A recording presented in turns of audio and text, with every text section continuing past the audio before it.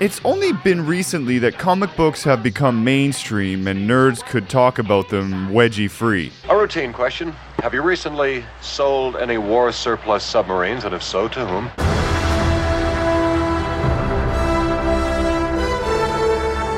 Being one of those nerds, I was excited to visit the home of avid comic book collector and spoken word poet R.C. Weslowski. He let me into his collector's sanctum sanctorum.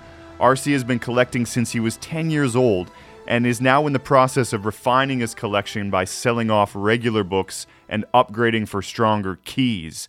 Keys is comic book nerd speak for so-called more desirable books that have first appearances of characters like Wolverine or Batman. I don't really have the attachment to it emotionally anymore. Okay. And what I've been doing, as I clean up some socks and stuff, is also selling these and then buying more collectible ones with more value, and then storing those and using them for, like, basically you're buying stocks, but using comics. What created the emotional attachment? Was it just childhood? Yeah, I grew up reading comic books, and I think I probably started, like, I can remember collecting when I was probably 10, 11, 12 years old, just going, like, I'm going to keep these and just, you know, and they all have bags and boards now, you know, and I like this thing here, you know, they all. Yeah, I was looking at that right away, Weapon X. It's helping to preserve it and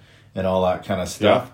Yeah. So I was doing that, putting them in bags at least and collecting them for the longest time. Well, when I was 16 years old, because I grew up in Abbotsford, so when I was 16 years old, I got my driver's license and I was able to come into Vancouver to the comic shop, which was on, at the time, 4th and Arbutus, almost right on the corner, right beside Sophie's Cosmic Cafe, and where that is now still, but the comic shop was right beside it. And I would come in basically once a month, and I had a subscription through them, so I'd list off, here's the books I want to have, and they would keep them because they come in every week, and I'd come in and I'd buy a stack, and they'd probably, they were 50 cents to $1, so I'd probably spend like $50-$60 a month and collect these things. And at that time, I was trying to guess, which ones might be valuable down the road. Like really? Wolverine. Yeah, of course. And all that sort of, any X-Men or Spider-Man and stuff like that. And do you have like Superman #1 or anything like that? Or like Spider-Man or any #1s like those? Any classics? I don't have it #1s, but I've put them into safety deposit boxes, but I've got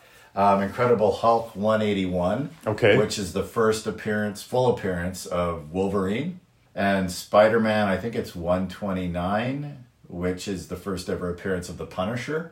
I've got the Ultimate Fallout #4, which is the first appearance of Miles Morales in comic books. So that's a modern. So those two I just said are what did I say? The Hulk. Those are, I think, Bronze Age. So those are 1960 or 1970 kind of books. Right now I think they just call them modern. I don't even know they went from like Golden Age, Silver Age, Bronze, Copper, and then modern. I think that's the designations for them, and each one's like 10, 15 years. And that Hulk 181 is really cool that you have that, man. Yeah. I got lucky, I bought that probably 6 years ago, and I managed to get it at a good price, and it's not going to go down. It's like buying gold in a way. So I just hold on to that till 5 years from now or whatever, if we retire or whatever, and that goes into the fund. What kind of money are you talking about? Possibly, what is it worth right now? That one's probably like 15, because it's a 9.4, so they're graded, those ones. So I've been getting not this one per se, but like these books, and sending them in and getting them put in case like this to this a grading company called Certified Grading Company, CGC. And then this, if you've got them graded and they've got a designation out of 10, so it's an 8.5. And so is that quality of the fade, pages, the color, fading? And what this one has is I didn't know this when I sent it in, but it has a restored grade. So someone along the line has included a small amount of color touch on the cover. Oh, interesting. People Which- would do that, eh? Yeah, and I didn't know that. I just bought it Okay. like this, raw, called raw when it doesn't have this stuff. And I guess somebody did that. Yeah, but I've got, you know, Okay, so the whole grading system is all part of the... part of the collectibility. Like Right. that, yeah. And then it'll add or decrease the value. Yeah. Yeah. Yeah. If it's graded, it adds.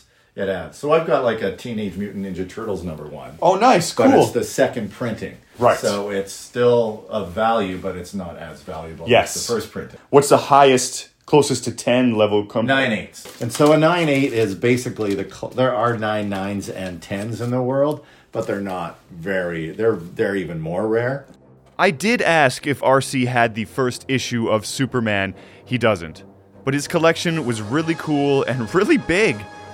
Thanks to everyone that participated in this series. You can check out all the pictures and listen to the podcast at globalnews.ca.